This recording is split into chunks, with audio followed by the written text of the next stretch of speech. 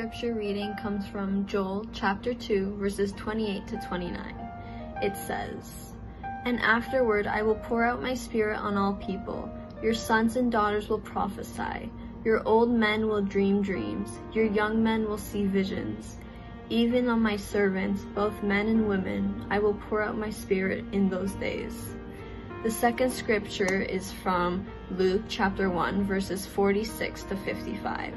It says, "And Mary said, 'My soul glorifies the Lord, and my spirit rejoices in God my Savior. For he has been mindful of the humble state of his servant. From now on all generations will call me blessed. For the Mighty One has done great things for me. Holy is his name. His mercy extends to those who fear him from generation to generation. He has performed mighty deeds with his hand, with his arm. He has scattered those who are proud in their inmost thoughts. He has brought down rulers from their thrones, but has lifted up the humble.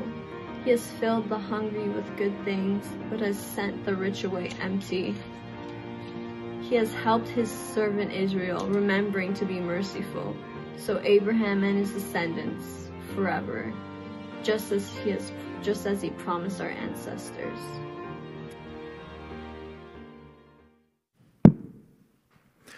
Good morning, everyone. Today we're doing something a little bit different where we have Monica joining us for this talk. So both of us will be sharing a little bit, some interaction, and hopefully you'll be blessed by it. So I'm going to just start with a story from August of 2018. A 15-year-old girl by the name of Greta Thunberg started some school climate strikes and public speeches. She was inspired by a group of youth who refused to go back to school after a school shooting that happened in the United States in February of 2018. And so then, being inspired by that, she decided to start a school strike for climate change. She would later on become viral, as most of you know her to be, for her speech at a United Nations conference for climate change, where she pointedly accuses adults for creating and perpetuating a world that ignores what our lifestyles is doing to creation and how we need to do something about it now. During the height of her popularity, there were those who praised her, but also those who would mock and criticize her. Yeah, I get it. You can't please everyone, but what was shocking was the fact that there were these world leaders, people we've put into power, who would mock her and criticize her. They called her a brat, that she didn't understand the complexities of our world, and she was too young to know better, and that she should stop being so angry. When she won Time's Person of the Year award in 2019, the former president of the United States tweeted this about her. Okay, I'm not going to do an impression. I was thinking of doing an impression. Let's look at the first one. She says, "So ridiculous." Okay. Do you need me to read that for you, Sam?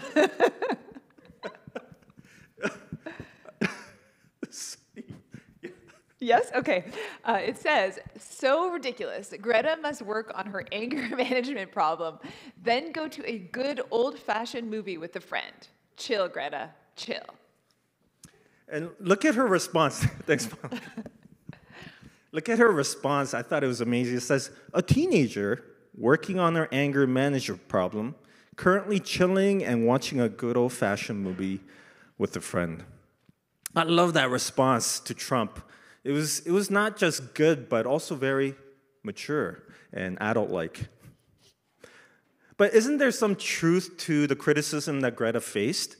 She is too young and doesn't really know the ways of the world. Her ideas are just too idealistic and unrealistic. We say stuff like, "Yeah, sure, great ideas, but sure, and they might be good principles to live by, but really, you think big corporations will change? Really, do you think people will give up all that money? You'll realize when you get older that things are the way they are." Those youngins don't really know the grown-up world. In this season of Advent, we're looking at the Song of Mary. We're looking at the Song of Mary that is referred to as the Magnificat. It is called the Magnificat because in Latin, the word literally means the first lines of this song, "My soul magnifies the Lord."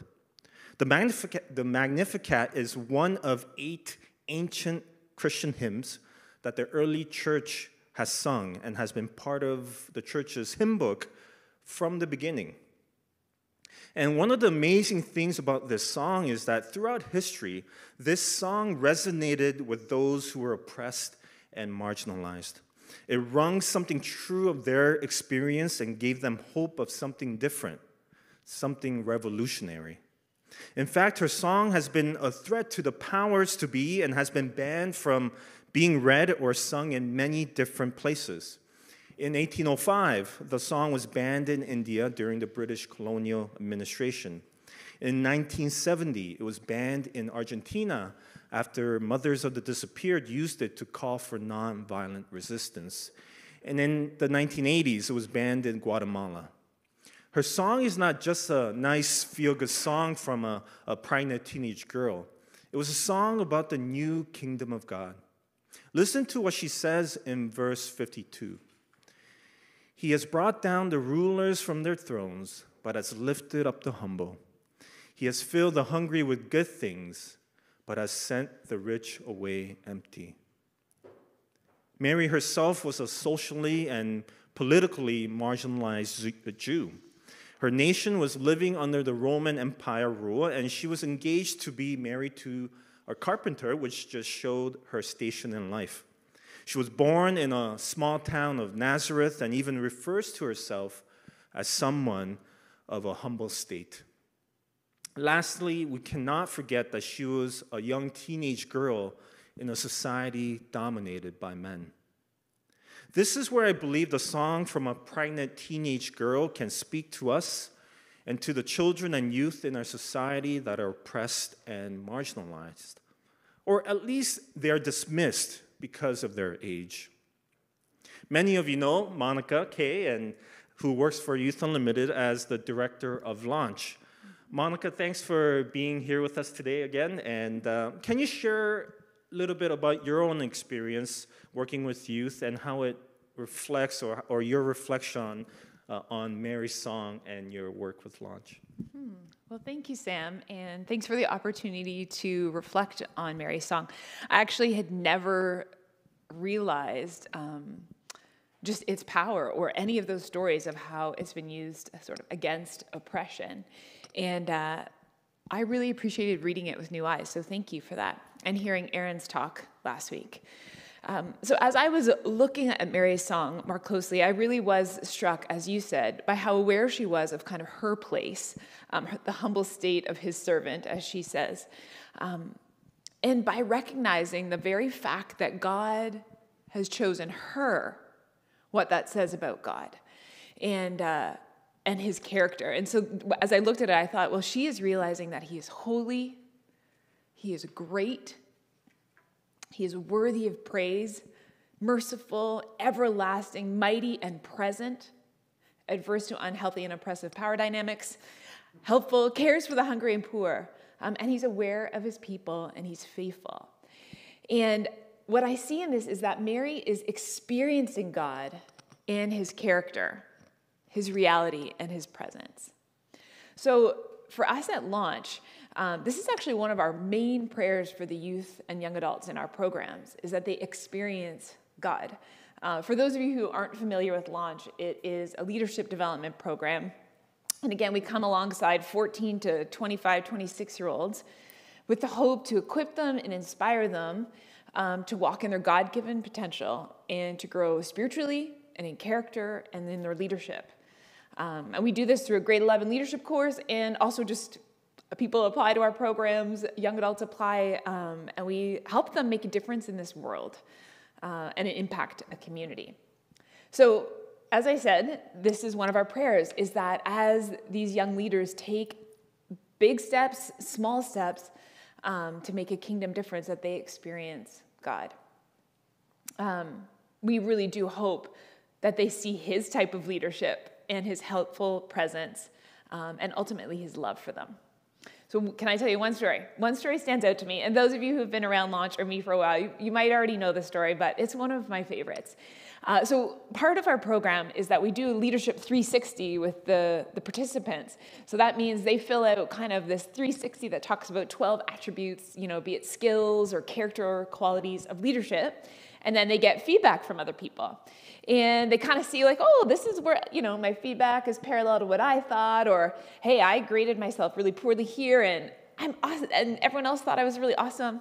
And then there's an opportunity sometimes for painful blind spots, those ones where you think you're really solid at something and other people give you this gentle feedback sometimes that you're not as strong at that area.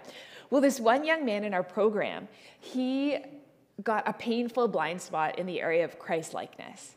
And he shared humbly with our group that in one class, actually, that he wanted to grow in this area, that he was going to commit himself to more prayer and time in God's word. And he did that. He went on to do that. And for his community project, his heart was for the homeless, because we actually do this street walk. Usually this year it was on Zoom, not quite the same, but we do street walk and interact with homeless people, and that really touched him. So he wanted to impact the homeless people in his area. But of course, well, not necessarily of course, but he was too young to work directly. There was one man who ran work with some homeless men, and this young man was too young to go on the street. So he kind of humbly asked, sorry, did I just drop my microphone? Yes, I did. Please excuse me. I move too much when I walk, I guess, or talk. So hold on. This is the live aspect. Okay.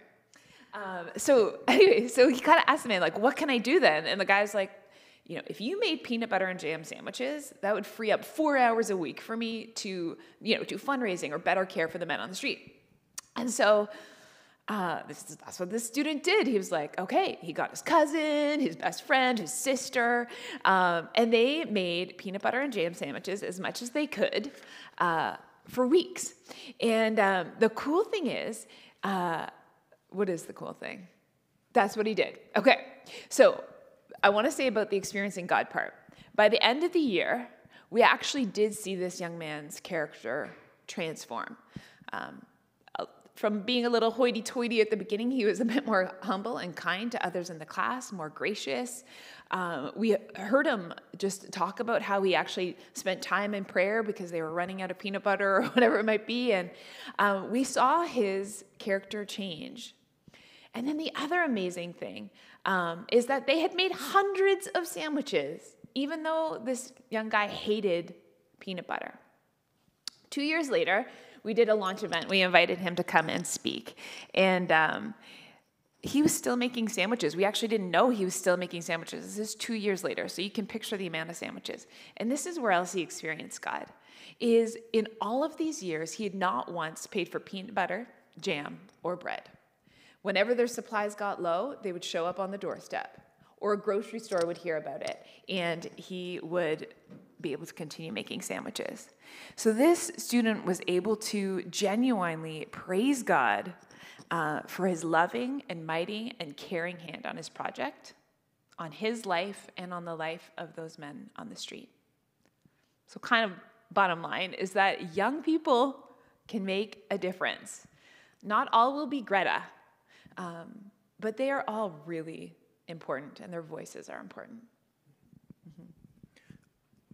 Yeah, I was thinking while you're telling me that story just now that his involvement gave opportunities for even other people to come around and support him and be the hand of God in providing these all the materials that he needed. So that I thought that was kind of cool too, part of the story. Yeah. And it reminded me of how sometimes that little change in trajectory, right? When we talk about angles, where over here, like, an angle of 1 degree may not look huge, but when you look further down the line, it makes a massive difference. So, yeah. You were mentioning before that YU was also part of had a training day on Gen Z. Can you tell me a little bit about that? Sure. It's true. So for Youth Unlimited, for those of you who aren't familiar with Gen Z, this is essentially 8 to 23-year-olds born 1997 to 2012. And for Youth Unlimited, this is a major area of the young people that we work with, but it's also who we're recruiting and encouraging to come join us in ministry. So understanding this age group, this generation, is really important. So actually, two of my friends, Alex Street and Lenice Linwood, came and shared. For those of you who want an expert in this area for work or anything like that, let me know and I can put you in touch with Alex Street. But they shared, a few interesting facts. For example, this generation, Gen Z, is about 17% of Canada's population. There are lots of studies going on in regards to faith. About 40% of this generation are not related, or they're not affiliated with religion. 60% found that church is not relevant, and 32% say church isn't safe to express doubts. And I'm sure, actually I know, they have lots of questions and they need this place to ask them. Also, over half this generation admit to stress and anxiety, which is more than other generations have. I'm sure the 24-hour news feed, and there's lots of good things about technology and globalization, but this might be part of it. But on the cool side, this generation is also the most educated, and they want to join the workforce in a job that they are passionate about. So even if it means they're going to make less money, and of course, this is a generalization a bit, but generally, this Gen Z, they want to make a difference. They want to have an impact, and they want authenticity in their leaders and in what they do. The other thing is that they would like to be included in the conversation. And dare I say, I feel the same with diversity, right? They added diversity. They have a really important voice. My friend Alex said, they don't want to be stuck at the kids' table, right? Where they're kind of yelling what they want to say. They want to be invited to the table to be heard and participate. And finally, kind of what we were talking about is both Alex and Lenice highlighted the importance of relevant, authentic relationship and coaching. So it's not like this generation's like, we don't need any help. They want people to come alongside them, which is really beautiful. And in this, the people who come alongside them get to be inspired and learn as well. And actually, as I was reading and preparing today, our passage that we read was Mary's song. But I want to actually read right before what happens. It's about Mary visits Elizabeth.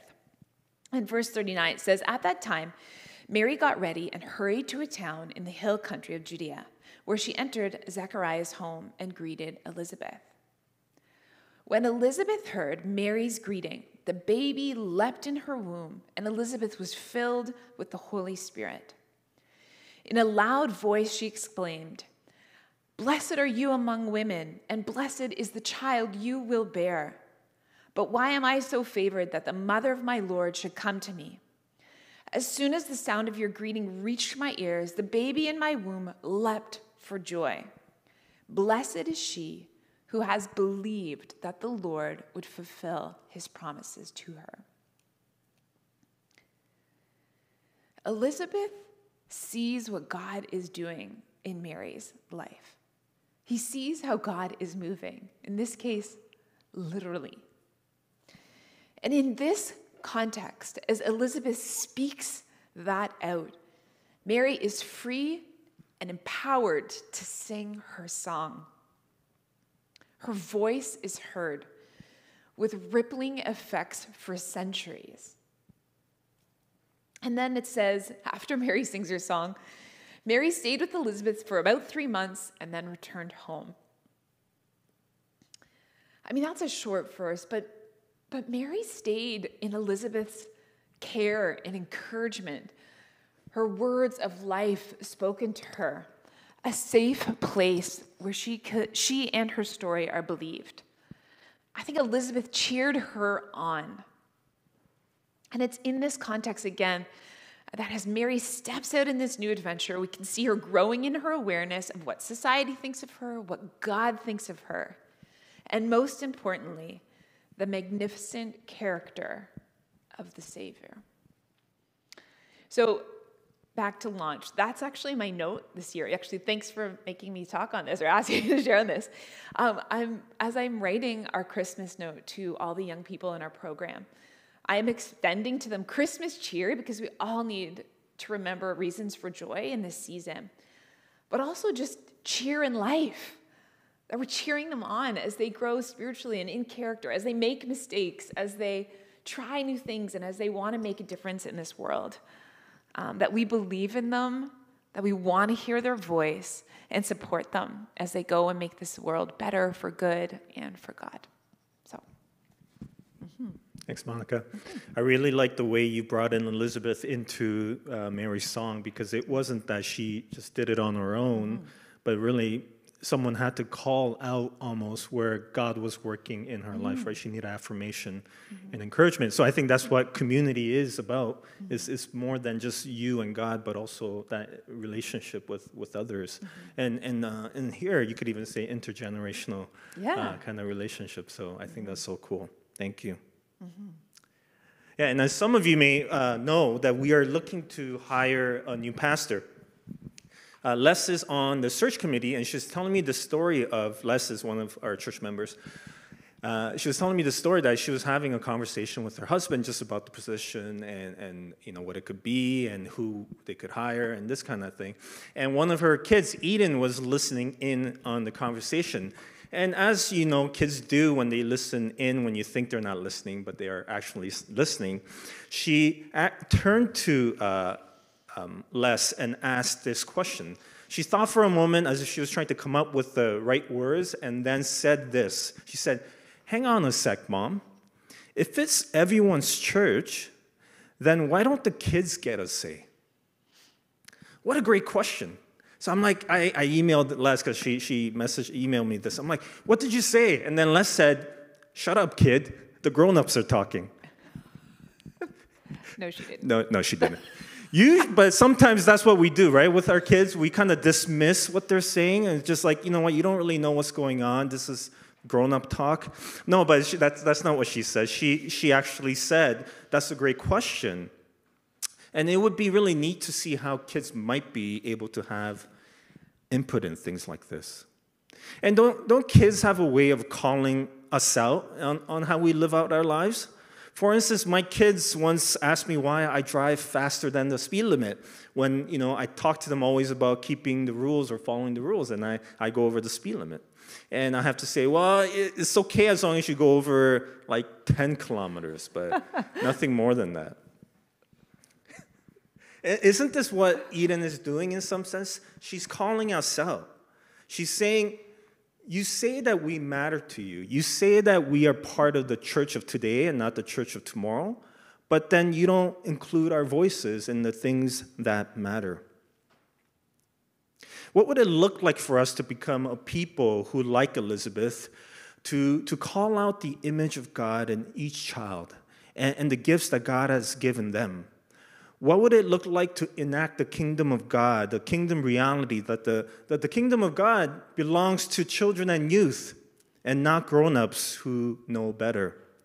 How do we empower, how do we walk alongside and remind them of the reality that God is with them and wants them to be in a loving relationship with them? How do we humble ourselves and invite their voices into our decision-making processes as valid and legitimate contributions? In our passage from Joel today, the prophet looks forward to a time called the day of the Lord. This day would be the day in which Yahweh will pour out his spirit on all flesh, even on young people. So what would this day mean for young people? Joel chapter 2, 28. "I will pour out my spirit on all people. Your sons and daughters will prophesy, your old men will dream dreams, and your young men and women will see visions. Even on my servants, both men and women, I will pour out my spirit in those days." That day is the day, this passage is a passage that Peter quotes when in the time of Pentecost, when the Holy Spirit comes upon the disciples. And we know that Yahweh has poured out his spirit on his people. Not just the wise, not just the rich, not just the educated, not just the males, not just adults. He will pour out his Spirit on all people. They will prophesy, dream dreams, and the young people will see visions. They will see a world that can be different, a world that can change, a world that is theirs to be a part of and to make a difference in. The day of Yahweh has come. The Holy Spirit has come on all flesh. By diminishing and dismissing our children and youth, are we slowing down the kingdom of God on earth? Are we living under the old regime of oppression instead of living in this new reality of the kingdom of God? So how do we as adults let go? How do we as adults encourage and impassion the vision of our young people? How do we not only teach our young people, but also to learn from them? How can they be the church of today and not just the church of tomorrow or when we think they're ready? And this is one thing I do appreciate about Spring Garden. We have strived to be an intergenerational community and continue to strive to include children and youth in the life of the church. This is why even virtually once a month we come together to worship as the whole people of God. We are all the people of God, not just a segment of the population. Spring Garden kids, Spring Garden youth, we need you. We need what you can offer to us. The Holy Spirit lives in you, and he wants to use your gifts to change the world. He wants to use your gifts to change our church, to change your schools. You have a voice, and your voice matters. I came across this great article by Ryan Kuja that is titled Modern Mary, What a Pregnant Refugee Minority Teenager Would Sing Today. And this is an excerpt of what he says about Mary. He says, if Mary lived in our country today, she'd be a 14-year-old black girl struggling to get by in Flint or Jane and Finch, or an adolescent Latina eking out an existence with her immigrant parents in gentrifying El Paso or our Regent Park. And her song of praise to the anti-racist and anti-nationalist, pro-poor and pro-human rights God she worships might read something like this. I can't contain my excitement about this. Out of all people, he noticed me, a poor pregnant teenager. Everyone will call me blessed from now on. God's love is so much greater than I can even imagine. He showed his love for everyone, even those society despises. The LGBTQIA community, immigrants, refugees, the addicted and shamed. God knows Black Lives Matter. Refugees and immigrants are his beloved. All the people who are seen as less than human, he knows and loves. He lifts up those who are preyed upon by corrupt politicians, the hungry, the ones brutalized by the police and immigration customs enforcement, and families without health care. He invites each of us to the table to speak and tell our story, to be heard and known. The power-hungry perpetrators who care only about their agendas don't have the last word.